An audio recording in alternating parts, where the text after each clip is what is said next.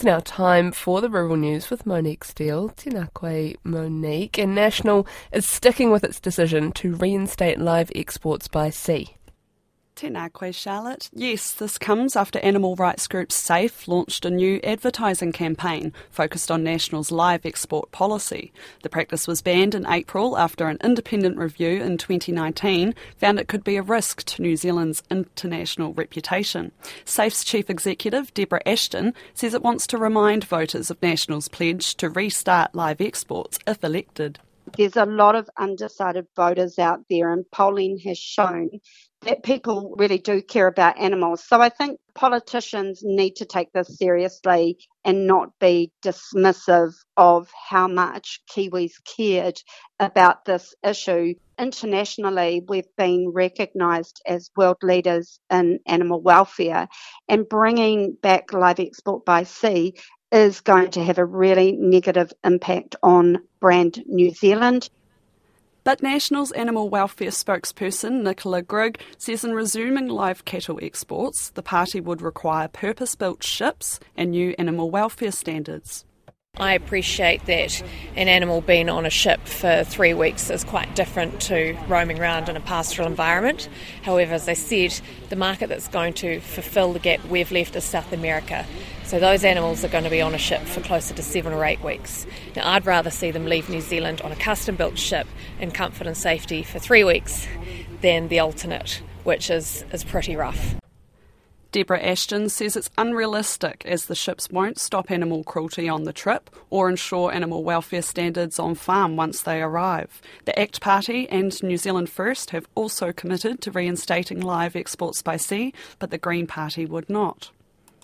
Meanwhile, to Western Australia, where sheep farmers, shearers and transporters are pleading with their federal government to reconsider plans to phase out live sheep exports. It's promised to end the trade but hasn't set a date yet. The industry says stopping it will have major ramifications, not only on individual farmers but entire communities. Local shearing contractor Darren Spencer told the ABC it's a mental health issue now.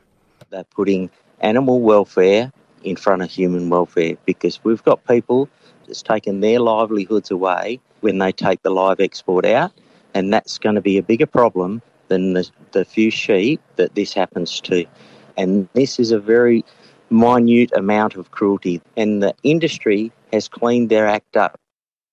Federal Agriculture Minister Murray Watt has told Parliament the government's mind is made up. Finances and regulations are the top concerns for dairy farmers, a new survey has found.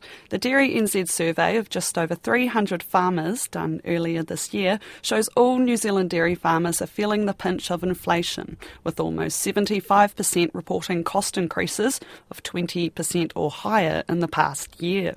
Dairy NZ Chair Jim Vanderpoel says finances are getting tight. With costs going up, with interest rates, at a reasonable high level now, and with milk price forecasts going down, I guess that's having a big impact on farmers and their views around the future, or their views around their finances going forward, or how they're feeling about things. This survey was done before the last 2 milk price reviews. So, I would imagine that the sentiment around this would be worse, not better after that. Mr Vanderpoel says regulations are also having a big impact on sentiment.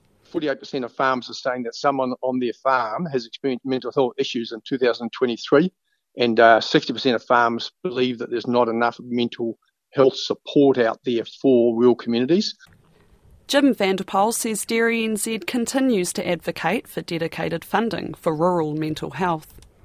A North Canterbury group opposing a 200-hectare solar farm is hopeful the unconsented project will be abandoned. Developer Far North Solar Farm is optimistic the project on a sheep, beef and arable farm near the Waipara station at Weka Pass could be up and running within 2 years. But Leslie Kelsey of grassroots group Save Waipara Valley says the project is not the right fit for the area. This isn't a debate or a question of whether you think renewable energy is a good thing or not.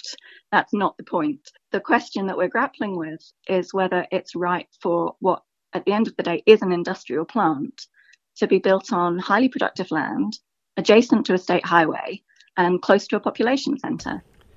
Miss Kelsey's family has a winery and vineyard nearby and says neighbours were shocked to learn about the proposed project. She says the site would include hundreds of thousands of large solar panels with up to 40 large inverter units. It would change the character of the valley enormously, I think. A lot of businesses here have worked hard to develop Waipua's reputation as a wine region and as a tourism destination for wine. And the thought of that being taken over by effectively what is industrialisation is really concerning. Lizzie Kelsey says much of the soil on the proposed site has a land use capability classification which should protect the highly productive land from development. Far North Solar Farm says it is contacting neighbours nearby and the project is holding an open day on site late next month. A sheep milk producer and exporter says having a relatively niche product is helping buffer the sector from some of the tough global trading winds. Spring's Sheep Milk Company runs just over 17,000 milking ewes and exports milk powder predominantly to China, but also Vietnam and Malaysia. Chief Operations Officer Thomas McLeod says the macroeconomic factors that have pushed meat and dairy prices down also apply to sheep milk powder, but not to the same extent. While there's some challenging trading environments, we're certainly better fared than most in terms of our product portfolio and opportunities in markets. We've got the benefit of being not commodity in nature, so branded goods, and so that just gives us a few more levers to pull in a bit more resilience to the macroeconomic factors. Thomas McDonald says they will balance the supply and demand for sheep milk in late spring and decide then whether to look for new farmers to join the company. And that's the rural news for today. Kia pai te rā.